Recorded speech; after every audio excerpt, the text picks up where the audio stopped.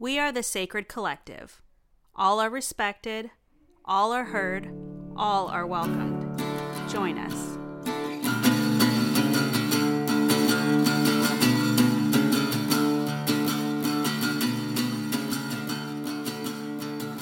Welcome, everyone, to another episode of the Sacred Collective podcast. I got a special guest today, author Luke T. Harrington, whose book I found at Barnes & Noble a number of weeks back. And his book title got me right off the bat. It's called Murder Bears, Moonshine, and Mayhem, Strange Stories from the Bible to Leave You Amused, Bemused, and Hopefully Informed. So thanks so much for coming on, Luke, today. Yeah, absolutely. Glad to be here. Let me just ask you kind of right off the bat what I ask most of my guests is, tell me a little bit about yourself for our listeners who will kind of know, like, who is this Luke T. Harrington. So just as much or as little as you want, like where you're from, like all that good stuff. Yeah, sure. I was born in Fall River, Massachusetts. Same town as Lizzie Borden, so I feel pretty cool about that. Raised primarily in Lincoln, Nebraska, though, and currently live in Madison, Wisconsin, after a decade or so in Tulsa, Oklahoma. So very nice. I've been all around, sort of a pan Midwesterner with a dash of the South and the East Coast, I guess. I have no credentials to speak of. I got a bachelor's in English and film studies from the University of Nebraska about 15 years back. Did about half of a graduate program in educational psychology, but didn't ever finish that. I just think of myself as a writer. My passion is dark fiction, I guess, horror or whatever. But I make most of my money writing Christian humor, or at least have up to this point. I also do a podcast called Changed My Mind with Luke T. Harrington, and it's an interview show where I talk to all sorts of people about things they've changed their minds about, big things, little things. It's a fun time. Very cool. Yeah. Cool. So, how did you go as an author, kind of like researching or even wanting to write a book about Murder Bears, Moonshine, and Mayhem? This is a long and tortuous process from conception to publication. So I don't know how long you want me to go on. Go as long as you want. So, I was raised as a PK, pastor's kid. And my dad, who is a Presbyterian pastor, has sort of a taste for the weird and the strange. So I was definitely exposed to this stuff from a very young age. It was always when he was bored of more traditional family Bible story time, he would read us something a little bit weirder. So this is kind of, in a lot of ways, this is kind of in my blood.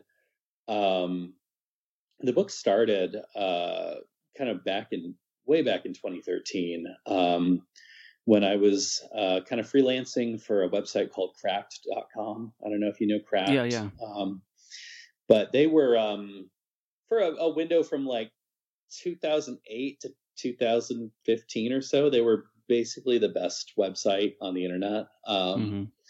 They were objectively the most popular humor site on the internet. Like, of all the humor sites on the internet, they got the most hits.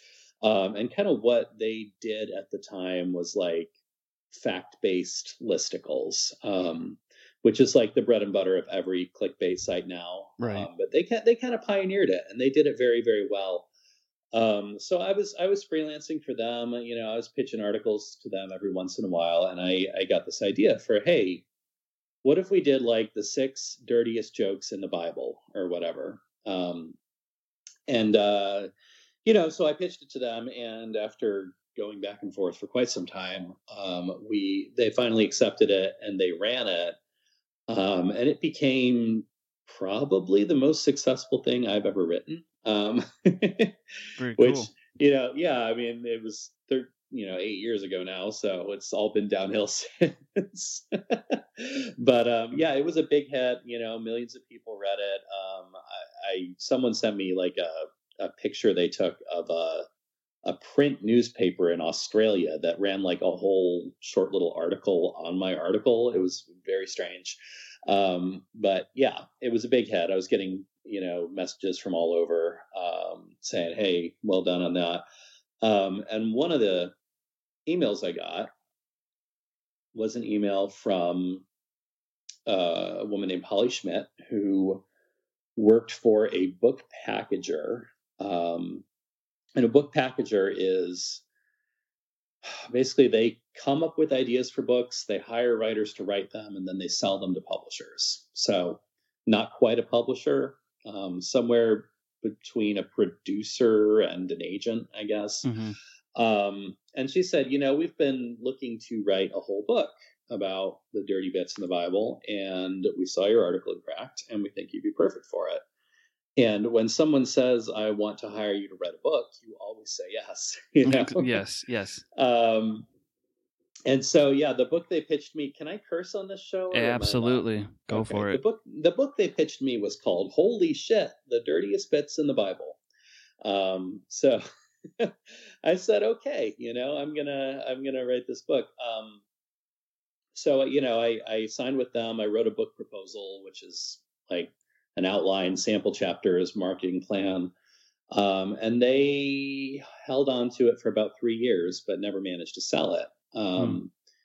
So, I had a 3-year contract with them. So once the contract was up, it was like, well, I guess we go our separate ways. Now, while I was kind of twiddling my thumbs, figuring out what to do on that, I published a novel. And the novel, it was kind of one of those, it won some awards, but nobody bought it kind of deals. So I was like, okay. Okay, so I wrote a critically acclaimed, but very unpopular novel. Now I don't know what to do with myself.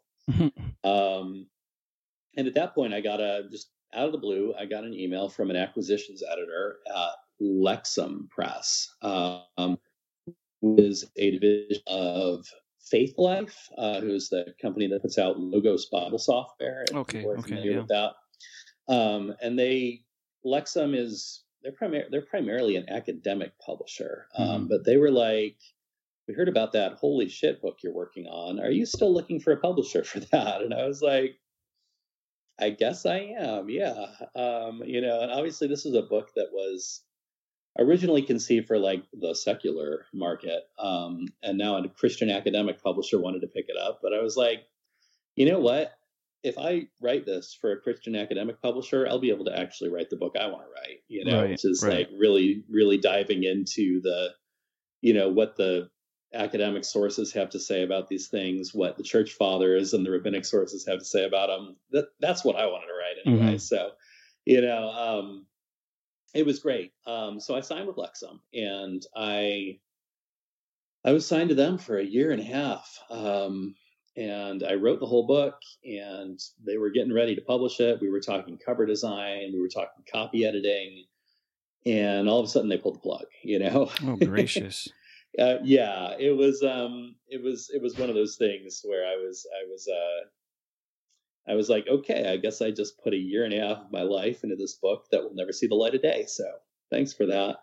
I guess what happened was they had an exec who just didn't know about the project and was like horrified when he saw it, which I can understand. It's clearly not for everyone. But that just had to gut you, though, like putting that much time and energy into writing. That would be like me in a way, like doing my dissertation for my doctorate, and then everyone's like, yep, you're going to pass. And then like the day it's supposed to happen, be like, sorry, not going to happen anymore. Yeah. It wasn't a great feeling. It really wasn't. No. But fortunately, it didn't last that long before I found a new publisher. had a friend who poked and prodded me a little bit, who was like, you need to go on Twitter and pitch this thing. I don't know if you have any experience with the publishing world. Not me personally, but yes, I do know somewhat about the publishing world. Yeah. There are these things that kind of happen from time to time on Twitter. They're like book pitching events, where there's like one day set aside when there's like a hashtag you use, and you pitch your book in a tweet, and agents and editors are supposed to come to you if they like the pitch. Which, sometimes people have luck with them. In this case, I did. There was an event. I pitched it once. Like, it was a one-day event called Faith Pitch, which was like, pitching faith-based books. And I put out one tweet. It got the attention of an editor at HarperCollins Christian. And yeah, by the end of that summer, the summer of 2019, I believe, I had landed a contract at HarperCollins for the book, and the rest, as they say, is history. So, and HarperCollins is not a small publishing company by any stretch. Right. Yeah. I mean, I had gone from this tiny little Christian publisher to this giant global publisher, and it felt good. I won't lie. Oh, I imagine that would feel very, very good. Kind of going from like this Lex Publishing, like you said, and putting all that time and energy into, like you said, writing this book, for them to get pulled the plug, and then you having to go to Twitter and pitching it. But in a roundabout way, obviously it got to the light of day, and it got to a really big publisher, maybe into stores and stuff that might have not carried it unless it was on Harper, Right. I probably wouldn't be sitting here if that hadn't worked out. Right. Like, because you wouldn't have come across it at Barnes and Noble, probably. So. Right. I'm just going to ask random questions not random questions, but maybe a little bit of the, how do you get some of the ideas to write this? Cause I feel like I'm a pretty funny person, and I like to joke about, butt and poop, what guy doesn't, but what made me laugh so much about this, Luke, was just like when I was reading it, and I was like, here's a guy who I feel like if I would write a book, not saying that I can write like you, but like if I could write a book, this would be the exact book that I want to write, because like I take the Bible seriously, maybe, not always factually and all the time, but I was like, there's so much stuff in the Bible that so many times as Christians that we just overlook. We're like, oh, it's the story of this story or this story or this parable, and we just don't realize, like, we don't sit back and realize there's just a lot of kind of gross and disgusting things in Scripture, which you bring up. So in the first chapter, it's called I Like Biblical Butts and I Cannot Lie, which I still snicker at that. Like, was it purposeful that you wanted to put that chapter first? Was there kind of this like way to go about it? Because you have chapters on, like, all about sex in the Bible and the nudity. Was there a reason you wanted to put I Like Biblical Butts and I Cannot Lie first? Yeah, that was actually mostly my editor at Lexham back when I was writing the book for them. That was actually mostly his doing. He really pushed me to start with kind of the lighter stuff and kind of work my way up slowly to the more hardcore stuff or whatever. I think that the first chapter is just about butts and poop, and then the final chapter is incest, I believe, or something like that. So yeah, I mean, he kind of, I had the chapters arranged in kind of a random order in my original outline, and he was like, no, you have to start with the lighter stuff because you need to ease people into this stuff. Like, right. If you bang them over the head with the incest on the first page, they are not going to follow you on this journey. I think that's accurate, because I feel like if someone was like, oh, this book's about incest, but no, it's not just that, it's other things. So I think he was accurate in that, of doing that. Yeah, so did you know, I mean, obviously you said you're a PK, did you know that there was this much stuff in the Bible just about poop and butts? Oh, for sure. Or when you researched it, were you like, dear God, there's more stuff about shit and asses in here than possibly before? Yeah, no, I mean, I was pretty familiar with the Bible going in. You know, I mean, I've read it cover to cover a few times. Like I said, my dad has a pretty wacky sense of humor about this stuff. I was raised in a church where the pastor, who was not my dad, I was raised in a church where a different pastor had a pretty strong appreciation for this sort of stuff, which is weird to say, probably, but I felt pretty familiar with most of the material going in. And if I had a gap in the book to fill, I wasn't above just Googling like Bible verses about butts or whatever, just to fill in the gaps when I came to them. But yeah, there's one part that I like you do this throughout the whole book, but it's kind of like that grayish highlighted area, and it's like that's one way to deal with crappy people. Just kind of like these funny kitschy things, and I was just kind of, when I read it, I kind of drew some lines over like scripture verses where I'm like, I know that I've read this because I've had to numerous times in seminary, but it just never clicked, or maybe I just was like, I just need to read this.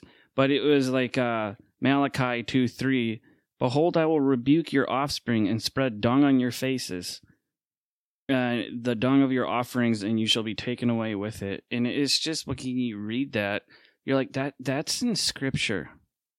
Like that's in our holy book. And it's just like, I'm going to put dung on your faces. And you're just like, I've gotten mad at like my brother or like cousins or whatever, but it's like, I will never stoop to the level of throwing my feces at them and smearing their faces in it. But I think it's so humorous that it's actually in the Bible. Because, I tell people we should take the Bible serious, but there's a lot of terrible things. I know you'll agree. There's a lot of death, a lot of violence, a lot of just things that any human being would say this is atrocious. But sometimes, and I like what you did all throughout the book, is you took it seriously, and you weren't telling people like, not to take it seriously, but you're like, there's a lot of funny things in here. There's a lot of, poop and nudity and incest and this stuff we don't like to talk about, but it's in here, so let's talk about it anyway. Yeah. This is not my line. I wish it were. But one of the blurbs on the book, I got a very kind blurb from Benito Cereno, who's he's primarily known as a comics writer. He used to write for The Tick and stuff, but he wrote me a blurb for the book, and he the way he put it was, what Murder Bears gets right is that the best way to take the Bible seriously is to not take it so seriously. No, it's very accurate. Because the Bible is, it's obviously a sacred text that we ought to take seriously, but in a sense, a lot of the Bible doesn't take itself all that seriously. Right. There's not just weird stuff. There's stuff in there that's clearly presented as humor, jokes. So it's not this stodgy religious text, even though it's appropriate. Parts of it are appropriate to be read in stodgy religious settings. It's a very human book, despite its divine purpose. It's got in parts a very earthy sense of humor. Right. Kind of going on to another part of it, chapter 2. I'm not going to go like, hey, chapter by chapter, but stuff that's kind of jumped out. But chapter 2 is entitled "There's No Commandment to Wear Pants." Nudity, much of it gratuitous. This part, it's funny. I grew up in a very conservative home, Assemblies of God, Pentecostal. So that'll just tell you right there of how, being raised in like a purity culture type of, not household. My parents were like open-minded, but like my church and my pastors, it was like, dear Lord, you never joked about sex or sexuality or anything or nudity. But, I always remember as a teenager, I'd always be like, hey, if you read the Bible, you will see a lot of nudity in there. And they're like, oh, what? And I'm like, Garden of Eden, the first thing it hits you over the head, they were naked. But then I liked how you brought things up in here of how, like David, we've seen David, we've seen a lot of these prophets, especially the prophets in the Old Testament. They had a thing about just being naked. And not just naked for the sake to be naked, but naked because like this was like their bareness, their bare body was like all that they had, to give to God. And like I see too, like the bottom of 37, it's like, and he too stripped off his clothes, and he too prophesied before Samuel and lay naked all that day and all that night, which is just, it's pretty intense. Of we don't really read, when we read that, especially, and I know a lot of Christians that just hate the Old Testament because they're like, oh, it's all stuffy, it's all boring, and it's not about Jesus per se, which is a lot of it is leading up to Jesus. But it's just kind of funny, like how people just skip over the Old Testament because they're like, oh, it's, the stories of he begat he and, all this lineage stuff. But I like how you just took it seriously, going back to that, and just was like, this is serious, and you did due diligence with that, but it was also just so humorous. And I know it sounds like a lot of flattery, and it is, because it's like this is something where and I've told friends about it. I'm like, you have to read this. Even some friends that are very not religious, I'm like, you need to read this book because it actually will show you the humor and show you like the Bible is a holy book, but it was written by people. For people, to show them what they were doing. And a lot of times when you read books, you'll be like, any like literature or like famous, maybe Frankenstein's like my favorite novel. There's probably things in there that we might not understand that other people in other contexts or at the context when it was written might understand it more, So I don't know. I really, really love that. Can you go into detail? I forget right off what chapter it's in about the murder bears, because there was a story that you write about of the murder bear or the bear in the Bible. Can you just tell the listeners kind of where that's found? How did that come about? Yeah. So this is definitely one of the more controversial stories in the Bible. And this, I believe, is from the book of 2 Kings. I think so. I'm going off the top of my head. It's been, as of Wednesday, it will have been a whole year since this book was even published. So it's been a while since I've thought about this stuff. But yeah, and there's a whole long backstory. Then we can go as far back as you want. But basically, you got Elijah, who is generally regarded as the greatest prophet in the history of Israel. Mm-hmm. Butted heads frequently with Ahab and his wife Jezebel over the worship of the false god Baal, or however you say that. Some people say Baal. Anyway, he did not die. He was taken up to heaven in a chariot of fire. And his mentee, his apprentice prophet Elisha, was there with him. And Elisha says to Elijah, give me a double portion of your spirit. And Elijah says, you know what? I'm going to do that for you.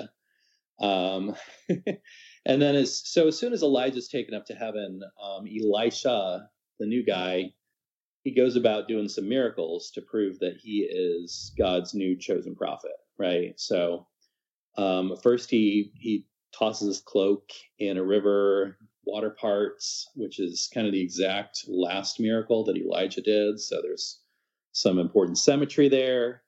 Then he goes to a town where the well has turned sour or poisoned or whatever. He freshens up the wells. People have water to drink again. And then for his third miracle, he goes hardcore on everybody. Some kids show up. And when I say kids, we're talking like maybe teenagers, 20-somethings, Mm-hmm. Some troublemakers. Basically, they say, "Go on up, you bald head." That's the way most English translations put it. They said basically, go and just try to do what Elijah did, baldy. And so Elisha, it says, I believe, he curses them in the name of the Lord. And 2 she-bears came out of the woods and tore 42 of the boys. So basically, every youth group boy's favorite Bible verse. Yeah. So basically, he curses some kids, and some bears show up and say, "Yeah, you want these kids cursed? We can handle that." And they murder more than 40 of them. So yeah. That was when I read that. I want to say, why don't I remember that? Because like I said, I grew up in the church my whole life, went to Bible college, seminary, and I obviously, and it's like at home with like my family, we'll talk about fart jokes or poop jokes all the time, but I just like you brought some of these super obscure stories, or like let's be honest, a lot of people when they're in the church growing up, at least for me and like family and friends. Like we like skipped over that stuff because we were like, oh, this is kind of boring or just whatever. But like when I was reading it, it was like this would make like a kick-ass like mini series. Like the stories in here would be just like an amazing movie or mini series, and people would be like, "This stuff is in the Bible? What? Are you kidding me?" Well, and what's funny about that story is that the whole Elijah ascending to heaven in a chariot of fire thing, like that's iconic. That's a story you see in Sunday school lessons. It's a story you see in like kids' Bible story books. You see it everywhere, and it's like the murder bears thing is part of that exact same narrative arc. Right. It's just that it's like the climactic conclusion to that story, right? It's just like in churches they don't really talk about that part. It's like let's cut it off right here. Yeah. Oh, one thing. Well, thank you for kind of going into that that whole awesome part. I know Paul gets, people within the faith think, Paul is either a villain or a hero, but I always tell people that I feel like, people in Bible, they were human beings, they were normal people like everyone else, and sometimes we almost deify them in some ways. Maybe some traditions do, but I liked your part. I know this is going all the way back to the beginning, but of how like how face meltingly awesome Paul was, because this obviously talking about dung or poop, but it's the part in Philippians 3:8 where it says, "I count all things but for loss for the excellency of the knowledge of Christ Jesus my Lord, from whom I have suffered the loss of all things. I do not count them but dung, that I may win Christ." And you're like, no, I've read that before many times. But then you even went into like, what does the Greek say about it? And like literally most scholars will say, yeah, that's not really dung, that's just shit. That's the word for shit. And so like to me it's like, and most of us know the background of Paul and how he was Saul and how he killed Christians, but that just, when I read that, I was like, I like Paul a little more, because he was just like, I just gave up. It's just shit. But I lay down all this shit so I may follow Christ. So it's, I don't know. It's just, thank you for bringing that. Stuff alive. And it's interesting how many English translations censor him there. I think the strongest you get is in the KJV with dung, right? Right. I think a lot of more modern translations render it rubbish, and it's like, so we're okay with like Paul the serial murderer, but we're not okay with Paul saying 4-letter words, right? And I mean, and that's the stuff that I get all the time, because people are like, "Well, I can't read the Bible because it's just so violent and it treats women, so misogynistic." Which is like, yes, those parts in there, but at the same time, it's like, no, the Bible does have cursing. When it's like Jesus curses a fig tree, people are like, yeah, he's probably like mad at it. And I'm like, no, if it says you curse something, you're probably cursing and using very strong language at it, or else it like wouldn't curse. So maybe God dropped the F-bomb. I don't know. Maybe like it could be.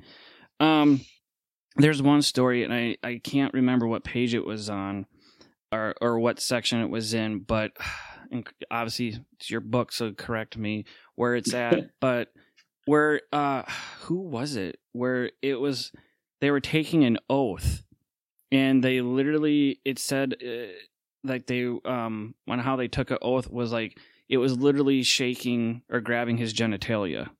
Oh yeah, Abraham. Yeah, right? Abraham.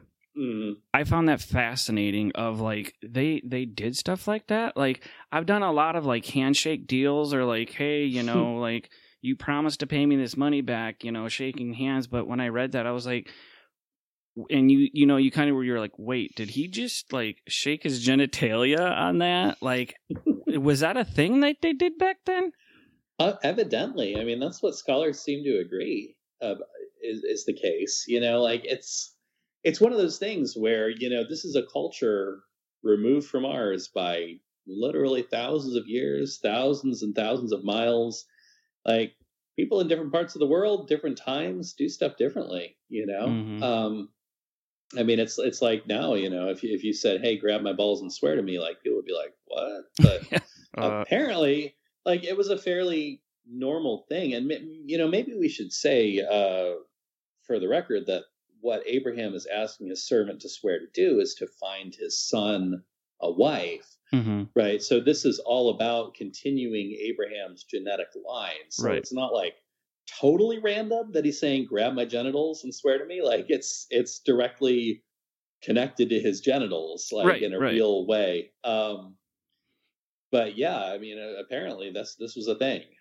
God, I just find that so it's funny, but it's also like, yeah, they did that apparently back then. And like, even if I was like had a son, I have a daughter, but like, even if I was like, hey, slave or whoever, swear to me on my balls that you're going to find my son like a spouse, like people would be like, what? Like, are you crazy? Like they would just, it would be preposterous that somebody would even ask something like that. And when I read that, I busted out laughing because I was like, he just straight up grabbed Abraham's junk. It was beyond me.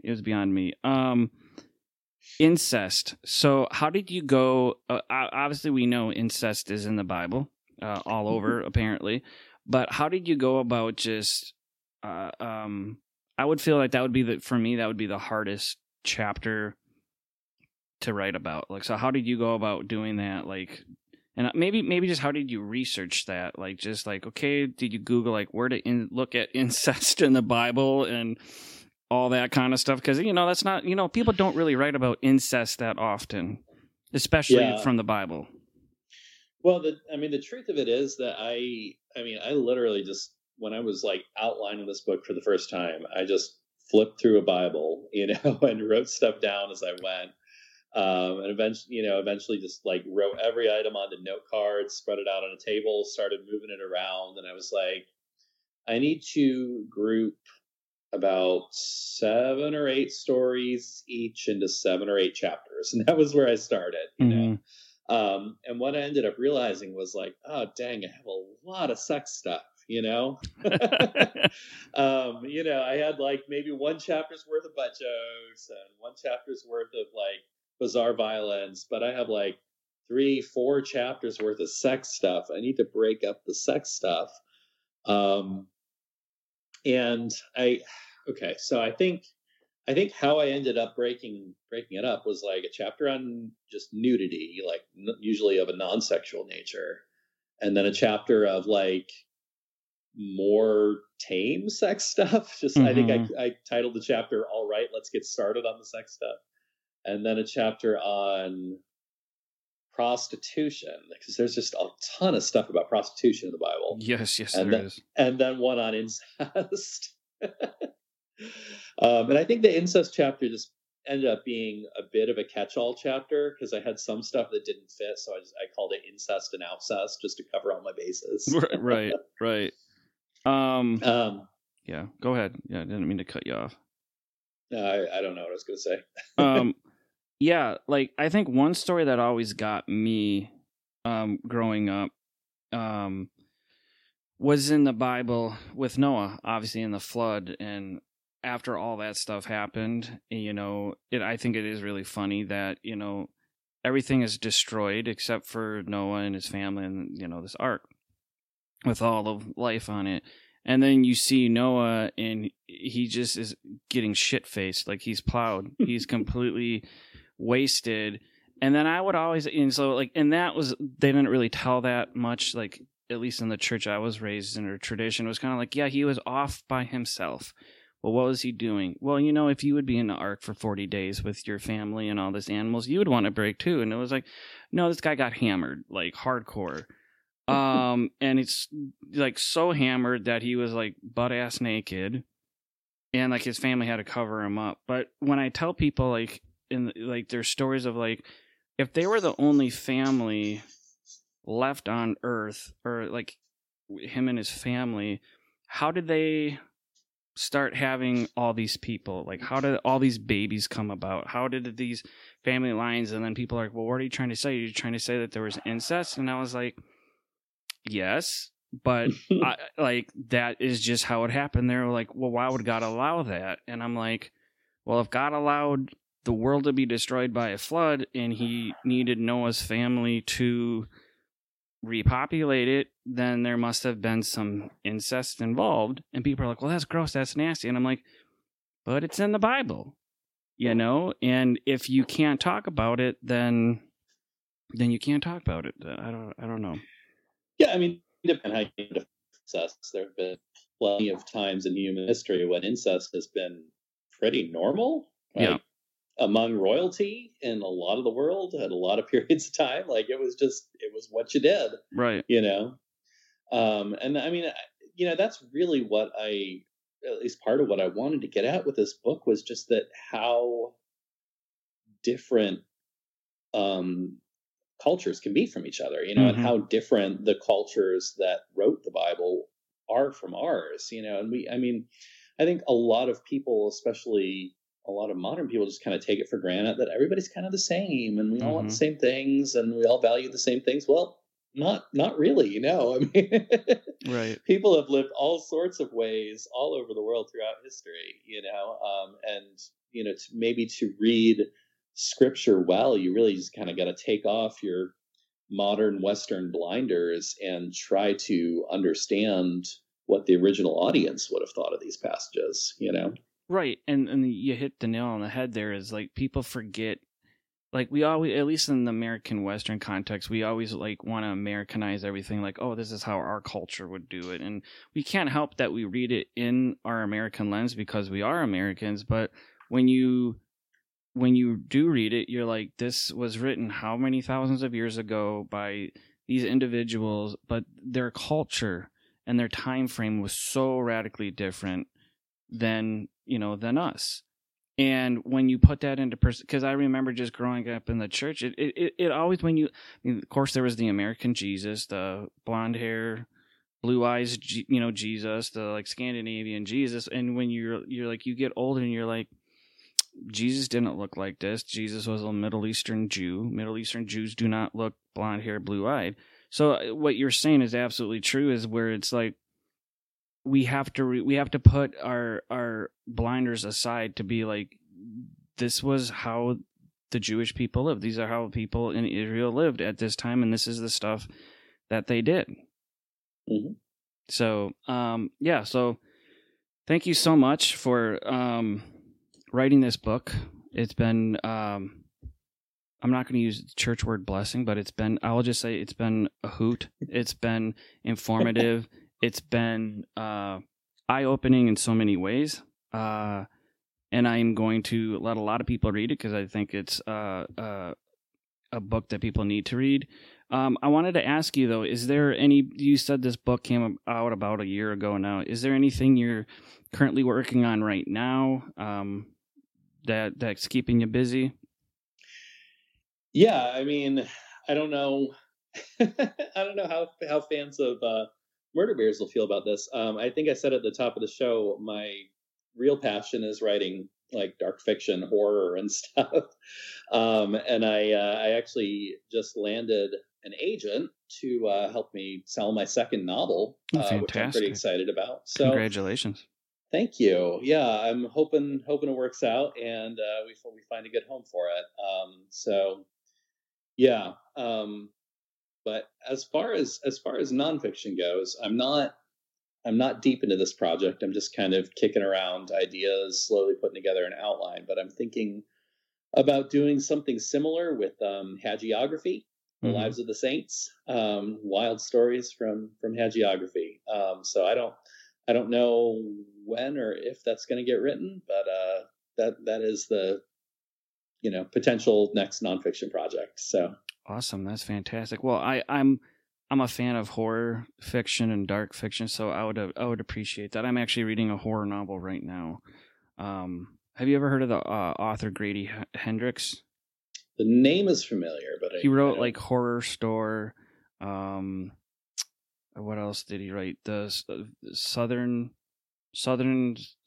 Book Club for Vampires, or something like that.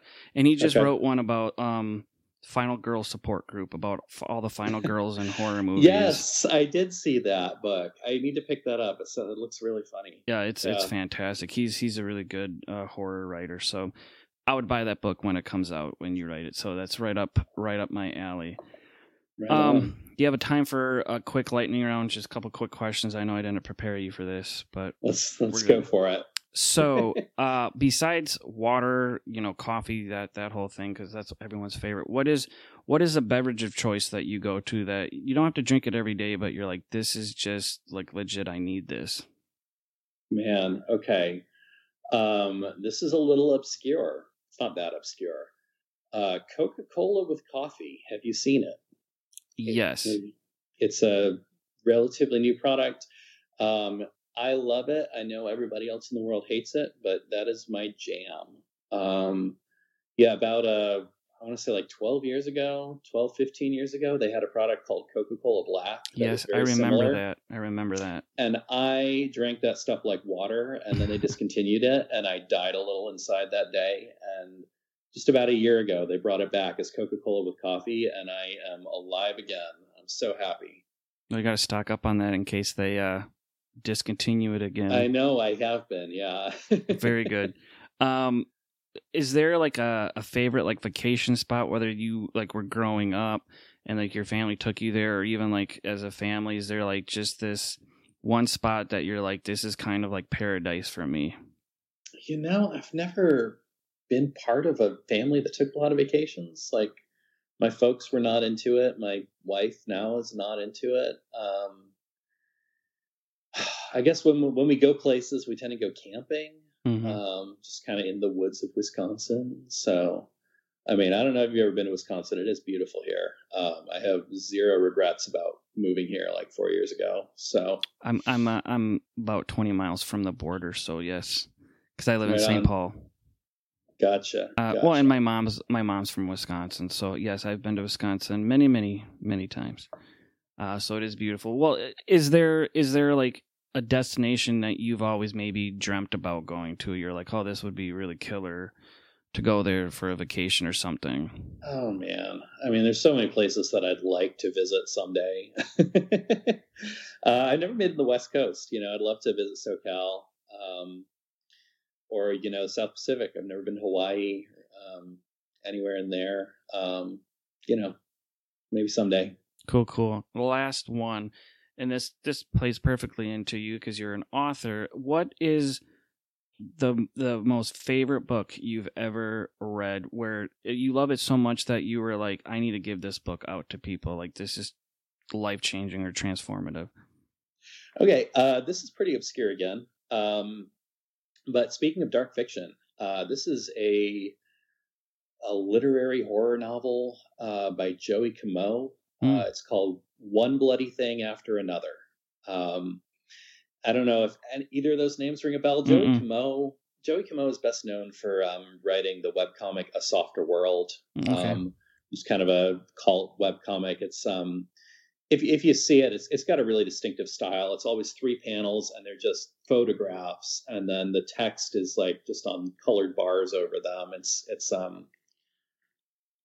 Anyway, he wrote a literary horror novel called One Bloody Thing After Another, and it's just this weird, kind of plotless psychological novel about just kind of these 3 characters that are each dealing with a supernatural entity, and their paths kind of keep intersecting.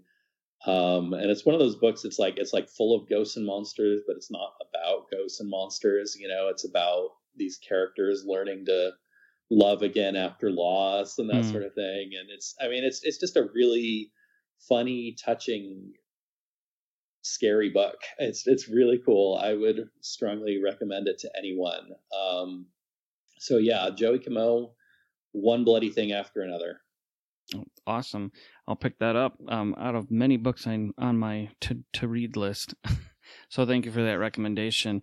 Sure. I guess the last thing, where can people find you, like on the socials, just so they can, connect with you and see what you're up to, and just if they want to just see what's going on with Luke. For sure. Yeah. I mean, these days, social media wise, I probably spend most of my time on Twitter. I'm just at Luke T. Harrington. Or you can just go to my website, which is luketharrington.com. I also recently launched a Substack, nice. Which is luketharrington.substack.com. So, I'm not hard to find. Just Google Luke T. Harrington and probably all that stuff will come up. Cool. Well, thanks so much, Luke, for taking the time to be on the podcast, and best of luck with all the writing that you're doing. I can understand as a writer, it's taking you, you got to keep writing every day. Well, hopefully every day. So thanks for being on, and I'll let you know when this comes out. Sure. Thanks, man. All right. Thanks. Bye. Bye.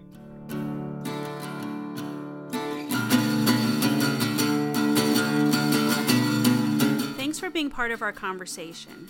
To continue the conversation, find us on social media at SacredMN. You were a new language I was learning to speak. It was rough